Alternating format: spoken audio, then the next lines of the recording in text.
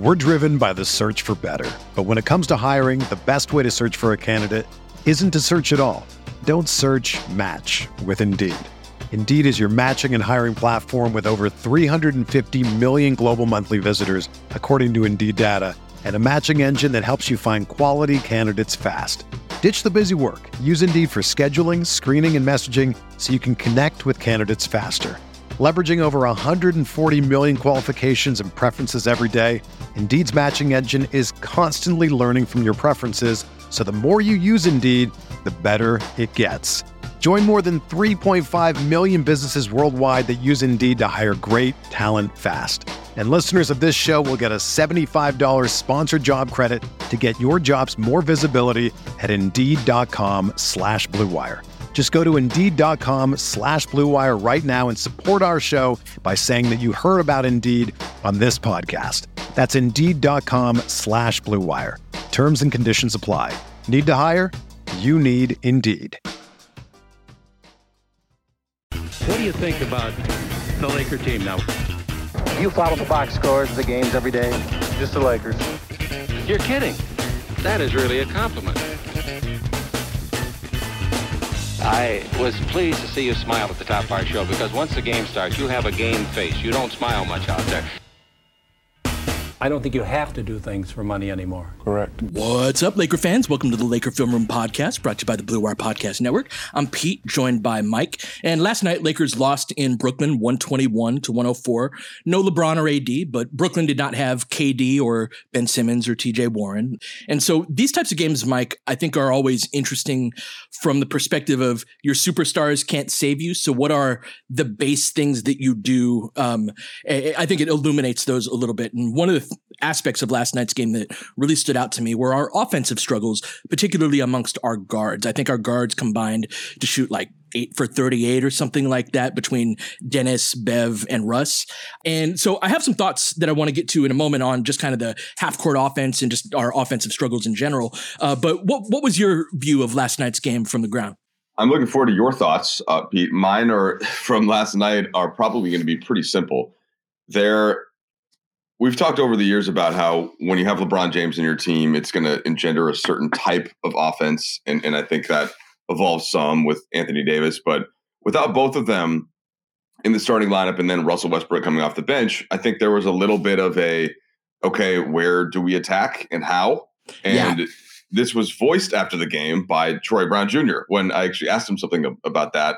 Like, hey, what was kind of the plan? What was the idea? And who's gonna set up the open shots, and can it be Schroeder at times? Well, it almost had to be with that group because it's not like Beverly is going to go necessarily create an offensive possession or shot for you. There was some ISO stuff for Rui Hachimura, which I thought some went well, and some was difficult for him to do, even though he ended up almost 50% from the field. But so Schroeder was 2 for 15, Beverly was 1 for 8, Russ came in and was 5 for 15. And it's not just the shooting percentages; it's just that the shots that they were getting, a lot of them were difficult. This was not a game, Pete, where they were just getting look after look. And as I'm typically trying to figure out, it's all right. Well, no LeBron, no AD. That's not going to be your typical night. Can you craft something for that occasion? And I'm thinking back to that Miami game where everybody just played really hard, and they kind of caught Miami in a way that you don't typically do. And so they played defense and they ran out and they got out in transition and they got stops. And that wasn't necessarily going to work either because Brooklyn played pretty hard and they had guards who could create for themselves and for others. Most notably Kyrie Irving, and then Cam Thomas came in and just hit a bunch of shots, kind of ISO type plays for himself. So that ended up being more than enough to beat the Lakers last night. But that's enough for me now. I'm curious where your head's at here, Pete, because I know you got some concepts here. Well, I think that your question to Troy Brown and his answer, by the way, shout out to him. He had a monster game on the boards, had 17 rebounds, just randomly, just really played his ass off. And it's been good for a minute for us. But that is kind of the core question. And try to frame this conversation through the perspective of a one-on-one, this guy versus that guy. And the last two games in particular, what has flummoxed us has been the switching of our opponents, whether it's Boston or Brooklyn. And where a lot of those possessions were ending last night in particular, it's like Nicholas Claxton on Dennis Schroeder, defending him one-on-one after a switch. And that is not an advantageous matchup for Dennis. It might have been a couple of years ago, but Claxton has really grown, Mike. He's one of the best defensive players in the league now and has a good degree of agility. And that specifically, so not only is he great around the rim, but he's one of the best switch defenders in the league. He's one of the best guys going out against guards, and that's been shown now for a while. And we got a great example of that last night because he was shutting a lot of stuff down. The final tally for the paint for the Lakers was 19 for 48, which is 39%. And usually they're not only are they scoring a ton more, but their percentage is way up from there. So that was a rough. And so it makes sense though, right? Like and Dennis is an okay pull-up jump shooter. In terms of point guards around the league, he's probably in the bottom third in terms of his ability to do that. His game is more built on speed and a certain degree of deception that goes away when he's the main guy or one of the main two guys kind of offensively. And so it begs some questions. And sorry, before I move on, similar type of thing with Russ off the bench, and a guy like Day'Ron Sharpe and Claxton was in those moments too. But Brooklyn's defense, and real credit to Jacques Vaughn, LA guys, done a great job over there. They've been really good defensively since he took over, and they do a good job of shutting down the paint. So it begs some questions, not just without LeBron and AD, but also with them. How do we beat these types of defenses? And I'm a firm believer that we need a secondary look. And one of the things, and so this is really built on who are your personnel. A lot of times when teams switch, the real main way to attack that around the league is matchup hunt. Be like, okay, you're going to switch. We're going to try to get your worst defender on our best offensive guy. You get to kind of pick the matchup if you're on offense, if a team is switching. There are a couple of things that you can do beyond that the Russ, Wenyen, Gabriel two-man game down the stretch of the third quarter really emphasize that, right?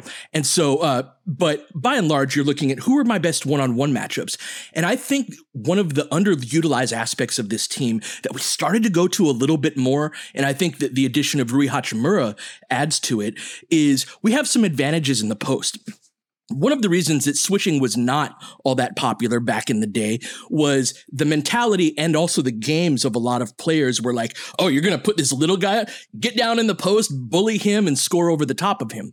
And a lot of the skill sets around the league, particularly amongst front court players, have kind of drifted more toward the perimeter where that's less of an aspect that's emphasized. And so teams can kind of get away with that a little bit more nowadays than they used to. But that said, with the personnel on our team, we actually have a lot of guys who can post up credibly. And one of the things I really liked about our third quarter and the end of the second quarter was it was like, oh, you've got, who was it guarding? Like Royce O'Neal on Thomas Bryant. Royce O'Neal is a good defender. But if TB gets into a post seal and gets him on his back, he can't guard TB, right? And the same thing's true of a lot of different kind of matchups you can get. And so that was one of the things down the stretch of the Boston game where we went into the post a couple of times, but we don't have much in the way of organized action out of that. And it plays to this overall bigger point, Mike, that, I've been saying, hey, we got to run, we got to push the pace, we got to do all this. And your point, which is very well made, is like, it's really difficult to sustain, to like always be go, go, go. And we need to be able to be good and slow at the same time.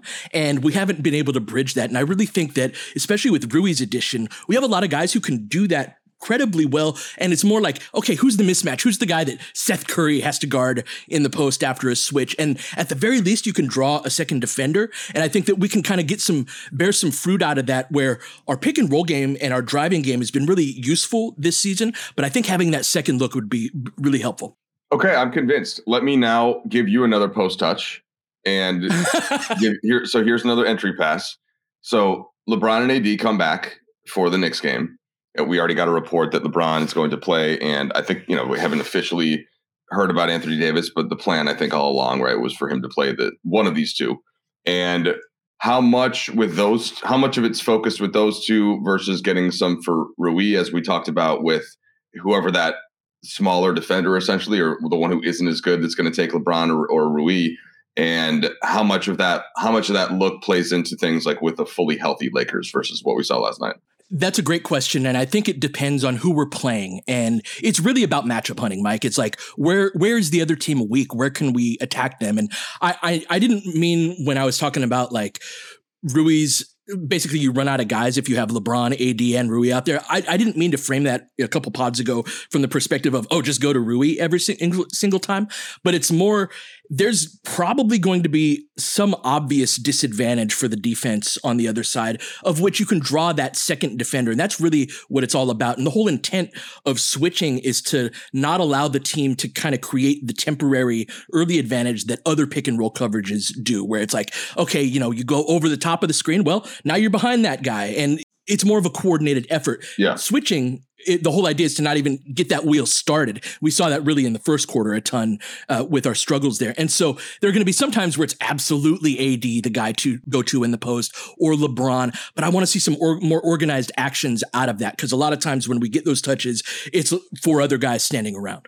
This is something that, Pete, correct me if I'm wrong, LeBron has a lot of experience in this kind of thing, right? Like he knows how to match up on, he knows who should get the ball. So when I feel very good about it when he's on the floor, can you get Russell Westbrook on board Sure. with this kind of style? No, I mean that genuinely. Like can you sort of get Russ to it? Because he is the one thing that I think he's really good at, and he did great in the game against Brooklyn, was okay, Wenyen Gabriel on this screen roll action, the way they're defending it, and he just sort of kept hammering it. And Wenyen basically, not that it was all Russ, but Russ was facilitating some of that. But in terms of matchup hunting and knowing when he should go, and the defense is going to drop way off him, in a different way that clogs the paint more. How do you deal with Russ in this concept? That's one of the biggest questions, right? Because when Russ identifies that, hey, this is the matchup to go to, he will absolutely spam it, as we did with that Wenyen Gabriel ball screen. But there are other times where he's like, me versus Nick Claxton, this guy can't guard me. And it's like, no, actually he can. You're not the best option on this play. And so that is part of, it kind of ties into our conversation yesterday about like giving players room to operate within, but also having some degree of boundary where there were a number of plays, like 5-6 plays in a row where like Lonnie didn't even touch the ball.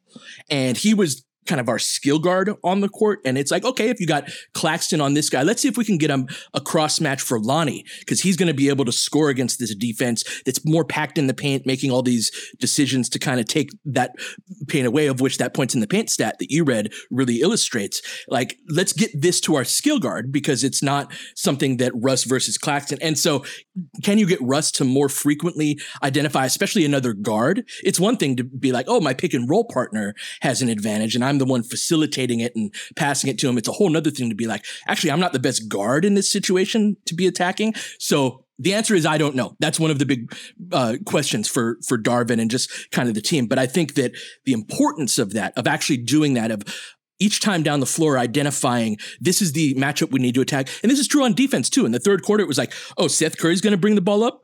Absolutely. Dennis, get up into him. He's not like, if it's Kyrie bringing the ball up, you're not going to ball pressure him and get beat every time because of his handles. But Seth Curry, absolutely. Let's turn this dude over. So just like finding the small wins on the court, but you need your players to be able to identify that. All right.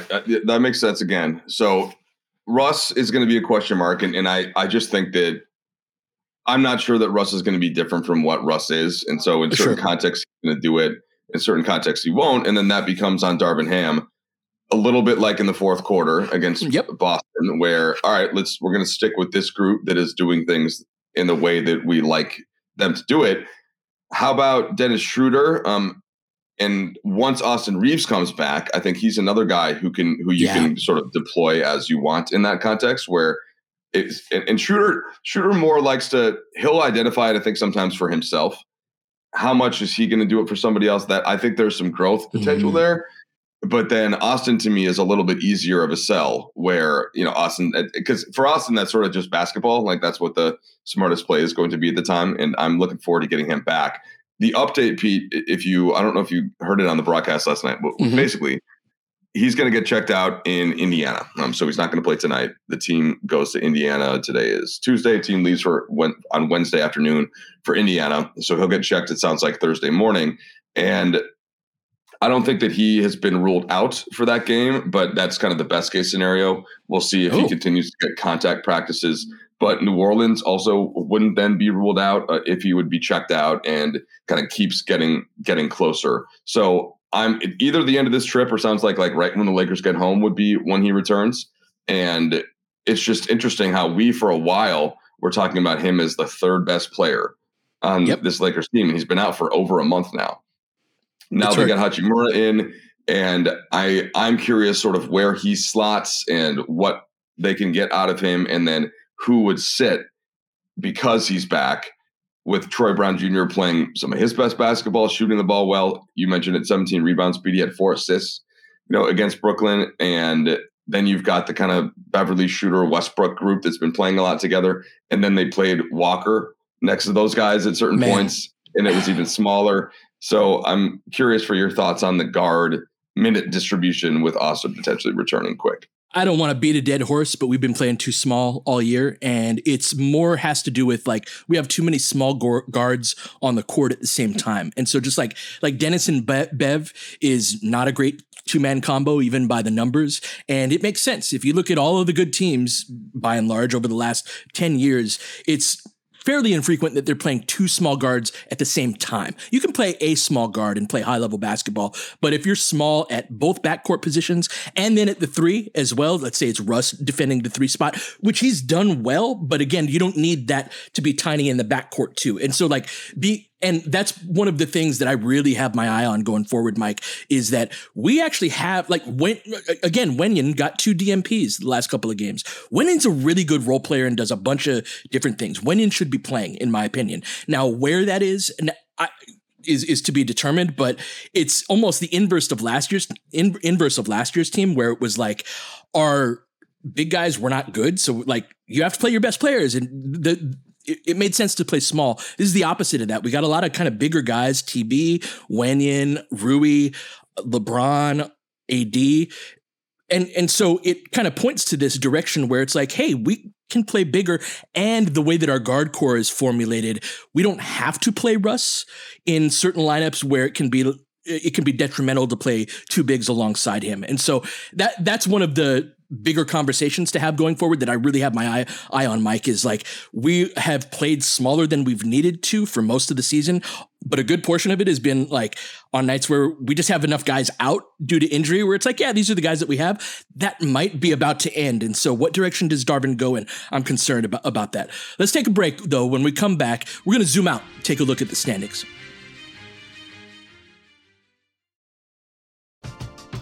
We're driven by the search for better. But when it comes to hiring, the best way to search for a candidate isn't to search at all. Don't search, match with Indeed.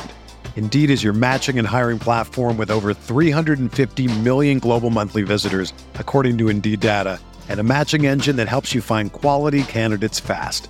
Ditch the busy work. Use Indeed for scheduling, screening, and messaging so you can connect with candidates faster.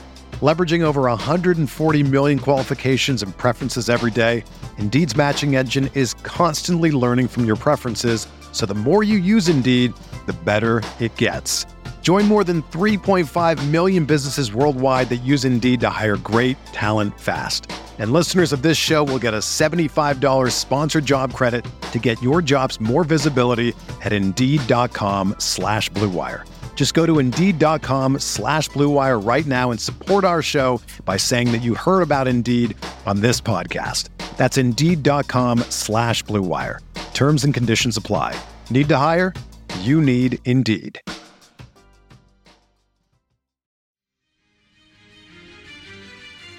Well, Pete, standings watch, not been the most fun thing due to all of these close games that it finally seemed like the Lakers may be turning a corner in a couple of those close games when they won a couple last week. And then you get to Boston, and not to bring that up again, right? It's you can tell even within the locker room, a couple people asked about the Celtics game and guys just kind of put their heads down. It's just a really tough one to take for guys that put that much into it and are at this point of the season.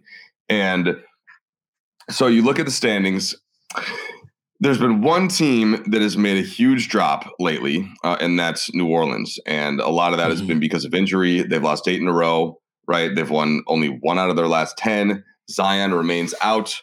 Ingram came back, and they're like trying to adjust now with him returning, having missed a ton of time.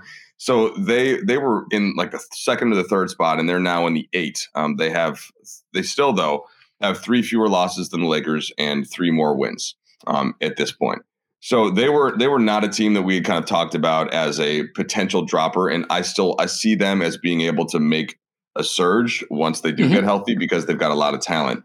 And so then Minnesota has been playing better basketball. Utah and OKC have all won 6 of their last 10. Phoenix has been playing better. They've won 6 of 10. Golden State and the Clippers have both won 6 of 10. So the only other team that has not been playing well out of this group would be Dallas, who has lost 4 of 10. Luka missed a couple of games, and yet they're still a couple games over 500. So it's become this logjam now, Pete, of teams that are all still within range. But the thing that I want to kind of put out to you and see what you think is a lot of these teams now are starting to get done with the Eastern Conference. And by done, I mean have a couple games left. Like the Lakers have, I think, after tonight, 6 games left against the East. So all these teams are going to be playing each other. And take out San Antonio, who the Lakers are done with. They won all 4 games against them. And Houston, who's 12-38. I think the Lakers played twice more. Or is it 3 times? I'll check while you're talking. That it's all these games are going to be interesting and tricky. And OKC, the Lakers haven't played yet. They're playing good basketball still, are young, are athletic. So it's just become a mess now. And to have to figure out how the Lakers are going to be able to pass, 5 of these 6 teams potentially, or 5-ish. It's something I want to work through with you. So where's your head at? And is it different just after 2 losses that the Lakers conceivably games they coulda, shoulda, woulda won? Were they healthy and were the referee not screwed them in Boston? So I do think there's a sense of urgency. I do think it's go time and it's time to start collecting those wins. But the reason that I think that is not just possible, but actually fairly plausible is there's been no point of this season where we've both had LeBron and AD and had the general structure of what the team is. Now, we're still working through some more intermediate problems, but we're not in, basketball 101 as we were at the beginning of the season, also with a tough schedule.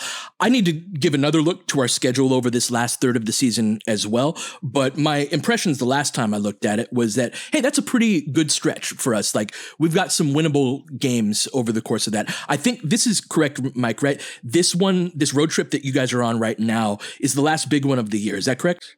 There's another one in March. That's another long one in March. So it's a 5-gamer. Now it does include the Clippers, so it's really like a 4-gamer. But Chicago, Minnesota, Houston, Utah. That's an early kind of the end of March, early April.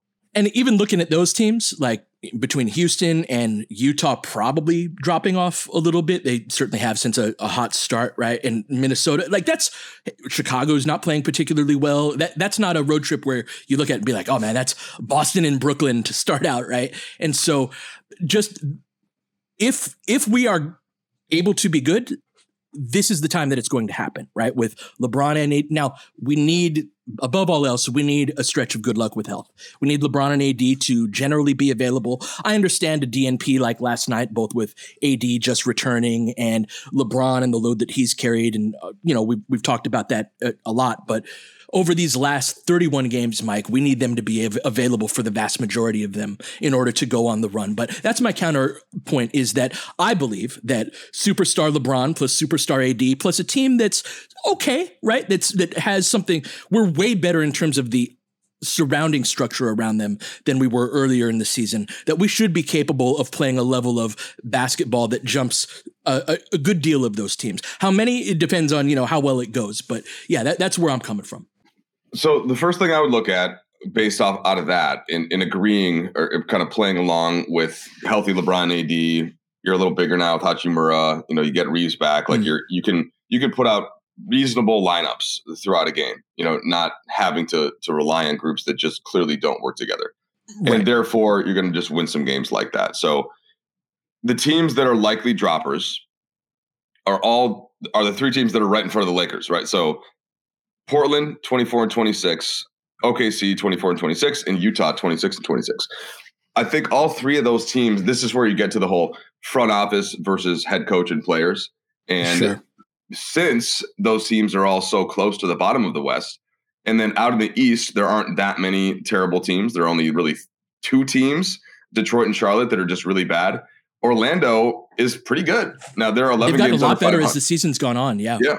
Like they're 11 games under 500, but they are now, so they're 4 games out of the play-in. They've got a ton of young guys. Like they just got the number 1 overall pick. I don't think that they're going to make a play-in push necessarily, but they're also not, they're too talented and too big to just be bad. So the point is, a team like Utah, OKC, Portland, they can get down potentially in that bottom 6, bottom 7, where you still have a chance to get the number 1 overall pick. And it makes more sense probably for those teams than to try and make this play-in push when they're really not that good. Like they're, those 3 teams at their absolute best are pretty good. The Western teams I'm talking about. Can I add, though, I think that for teams like OKC and Orlando in particular that have a core that is going to be there next year, most of the guys, that this is great experience for them to try to make that playoff push rather than to tank. Like, where do you stand on that, Mike? For a team like Utah, you got a bunch of guys that are vets, probably not going to be on the team in 3 years for the most part. Yeah. That makes a lot more sense for me to drop. But for an OKC or an Orlando, like if I'm them, I'm putting the foot on the gas pedal, see if I can get my young guys some great experience. Yeah. So I think that Orlando, it's just, they're a little bit farther away, but the teams that they would need to drop out, like Washington, not very good. Indiana they're in a complete free fall without Halliburton. Yep. But he is going to come back, right, at some point soon. Watch it be just for the Laker game or something. I'm expecting you to check up on that. And then Toronto, who's 3.5 ahead of them, but it has plenty of good players that just don't seem to be able to win together this year. It's been an odd team there. So I think that's the trick for Orlando. They're a little bit in a similar place to where the Lakers are. They're not necessarily worse than those 2 teams, but they're 4 games back in the loss column. And 4 games it seems like once you get closer to February, 4 games is bigger than you think. Because not only do you have to win, you have to make that up in the win column, but also the other team has to drop off some. So without belaboring that point, I kind of agree on OKC. I still think that a run to me is a little different from like a good shot to make the actual playoffs. I don't know if a play-in game really does a ton. And so if you're OKC, you're going to have to jump one of the other section of teams that I'm talking about. Then you're going to have to win most likely on the road, maybe at Minnesota or at New Orleans or that kind of thing. And not that they couldn't do it, especially with Shea, but just sitting Shea for a week. And by the way, I do not endorse this. I would prefer to try to win games and not anger the basketball gods. But we've just seen them do it in the past. We've seen Presti sort of look at the overall picture, be like, yeah, it'd be great, but we've already got our culture in OKC. Our guys, we have one of the better player development staffs in the league. Our guys get better. We've got some blue chippers. Let's go ahead and pair Chet Holmgren with one of these best couple players in the league and Shea, and you know what I mean? So to me, that would be their organizational philosophy. But honestly, how the Lakers do in the 3 games against OKC is going to have a lot to do with this. Unfortunately, they're not for the Lakers. It's not the best matchup for them. Although, as I say that, LeBron and AD, it's a lot for them to handle. They are small. They've been playing small. And the aforementioned conversation, Pete, about posting up and like that kind of thing, switching, like that would be probably a good team to deploy some of those tactics against. So, I'm still having them in sort of that pool of teams that, yes, while I could see them wanting to make a little bit of a run, they don't have the highest motivation like a Minnesota who's desperate to get in, or Sacramento, who is now 7 games over 500, and it's hard to see them just with how good they are offensively, even if I don't buy them as a real good team. They're at this point 7 games in the loss column ahead of the Lakers, right? The Clippers have enough separation, the Warriors, that it's now like Phoenix is not as bad anymore. So I'm basically, what I've done here is say the Lakers, even in a best case scenario where the OKC, Portland, Utah kind of continue to drop off, then they're essentially chasing Minnesota, New Orleans, and Phoenix, all in Dallas, all with peak motivation, just like the Lakers, to win each one of their games. And they're good enough to win let's say at worst half their games. So that's I could then forecast the Lakers being in that play-in mix for sure. But to get to the top of it, I think is going to be difficult. And you might be looking right now based on just a little bit of a schedule look and assuming good health for the Lakers, that I just think that becomes a difficult task. I do think it's difficult, but I do think it's doable. And I think it's been so long since we've seen a healthy LeBron and AD, of which we are not guaranteed over this last portion of the season. I'm just saying that if that happens, I think that we will perhaps surprise some people on that. Actually, no, we are a tier better than that. And so that's why when it's so bunched up, like this has been every time we've had these standings conversations, I've kind of made this point is I almost view them as this one blob where they kind of cancel each other out in that some will win, some will lose. A lot of nights they're playing each other. So it's guaranteed a 500 record in that game where like we need to set a goal. Like to me, 45 wins is a goal. And so that means 22-9 to go out through the rest of the year. Have we wanted a 22-9 pace at any point since Anthony Davis got hurt on Valentine's Day in 2021? No, we have not. Right. But we also have not had a healthy LeBron and AD at the same time. And so are they able to rekindle that magic? Are they able, does the supporting cast have what it takes to be able to fill in around them? Is there a trade to be made, either big or small, to help round out the roster and get what we need? I think it's doable. Now, do I think that it's certain or anything like that? No, we got to. And that's part of the reason why we got to find all the little small victories where we can, Mike. Hey, Thomas Bryant can post this guy up. You can't guard him. This guy's too short to guard Rui. This guy's bringing the ball up court. Let's have Dennis ball pressure him. We can't leave points on the floor, of which we've done a lot this year, or games unwon that we absolutely should have won but just kind of blew down the stretch.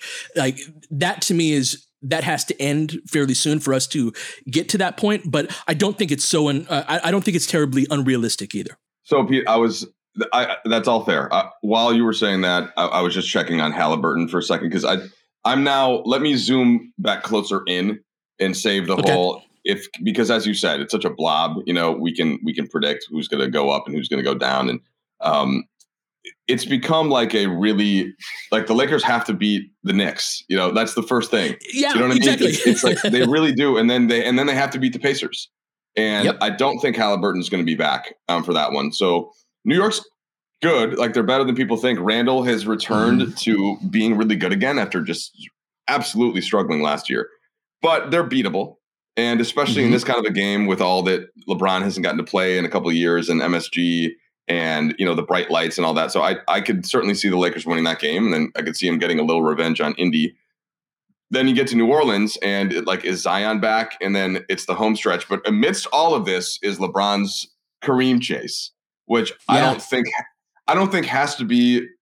Sometimes those types of marks can be a distraction and it can be difficult for a team. But I think when LeBron's aggressive and looking to score, it usually helps the Lakers. Because he's still going to make good passes, and it just almost locks him in a little. So I don't think that necessarily distracts them from potentially winning games. But maybe what you do here is just the Lakers focus on these couple, and then you look at the standings again, and all of a sudden you're like, oh, okay, now they're a couple games back, and so it's this mix of big picture, small picture, but control what you can control in front of you. And they do have a couple winnable games here on this trip. My only brief pushback and my own point is that, like, looking ahead to the next really month of games, there aren't many bad teams that the Lakers play. Like, they play Houston on March 15th.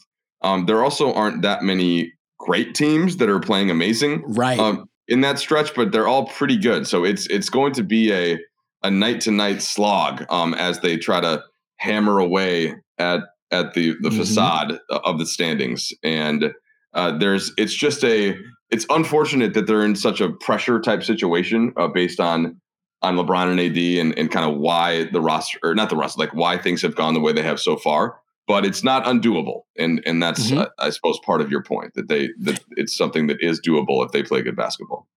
It is, and there's a benefit to being under pressure, like to win games and to kind of climb the standings. In that, if you do that well, you are focused on a night-to-night basis in a way that I think really benefits you in the playoffs, because it's hard to turn that off. Now, do we have the bodies? Do we have the capability to sustain that over the course of a 30-game stretch, which is what we're looking at now? That certainly remains to be seen. But in some ways, having to win games, be like, no, tonight is important. We have to beat the Knicks tonight, right? We have to beat the Pacers on Thursday. That has value in terms of building the habits of a team that is still formulating. We're much closer to the finished product of what we're going to be, but that pressure can help, but it can also break you apart, right? So, but one of the fascinating parts about this season, no doubt. All right, so Pete, in my final little takeaway is just okay. So Knicks game, right? Count on LeBron and a better in rhythm AD from where he was last game, and sort of ride that.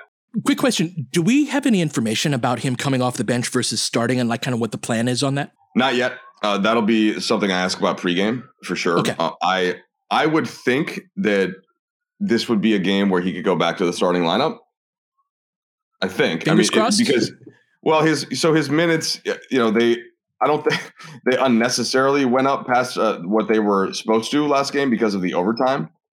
Whereas I think he was supposed to have somewhat of a similar minutes limit. I think it was supposed to be 24 the first time, but he played 34 minutes against the Celtics, and it sounds like he's okay physically after. So even if you want to keep him to 30 as an ideal, that's still difference between starting and coming off the bench to me. Yep.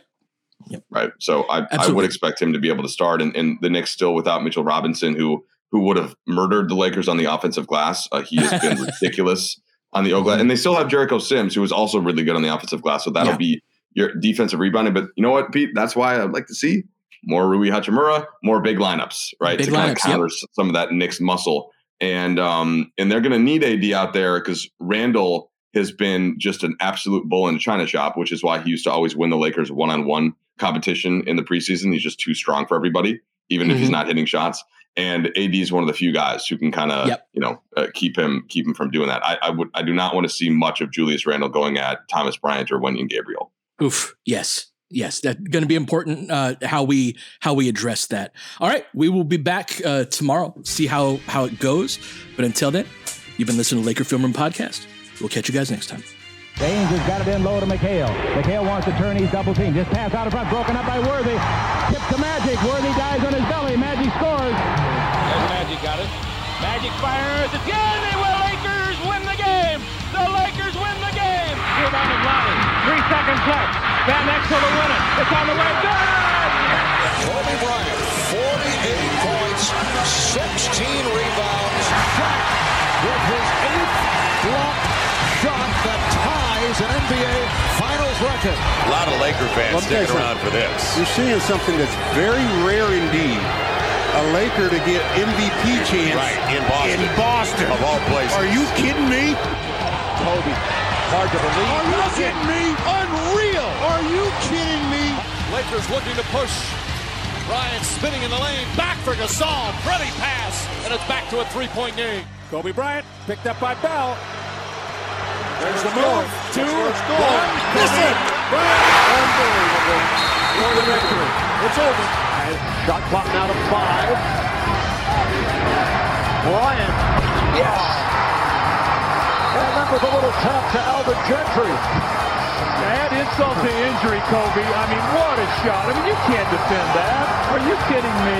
2.1 seconds remaining. Denver a foul to give. Jokic trying to disrupt Rondo. He puts it in. Here's Davis, 4-3 in the win. Oh, it's good! Anthony Davis has won it for the Lakers! James again. Oh, he hits another one. LeBron James putting together a closing quarter against the Nuggets. This historic 2020 NBA championship belongs to the Los Angeles Lakers. The Lakers conquer the bubble, and banner number 17 will soon hang in the rafters.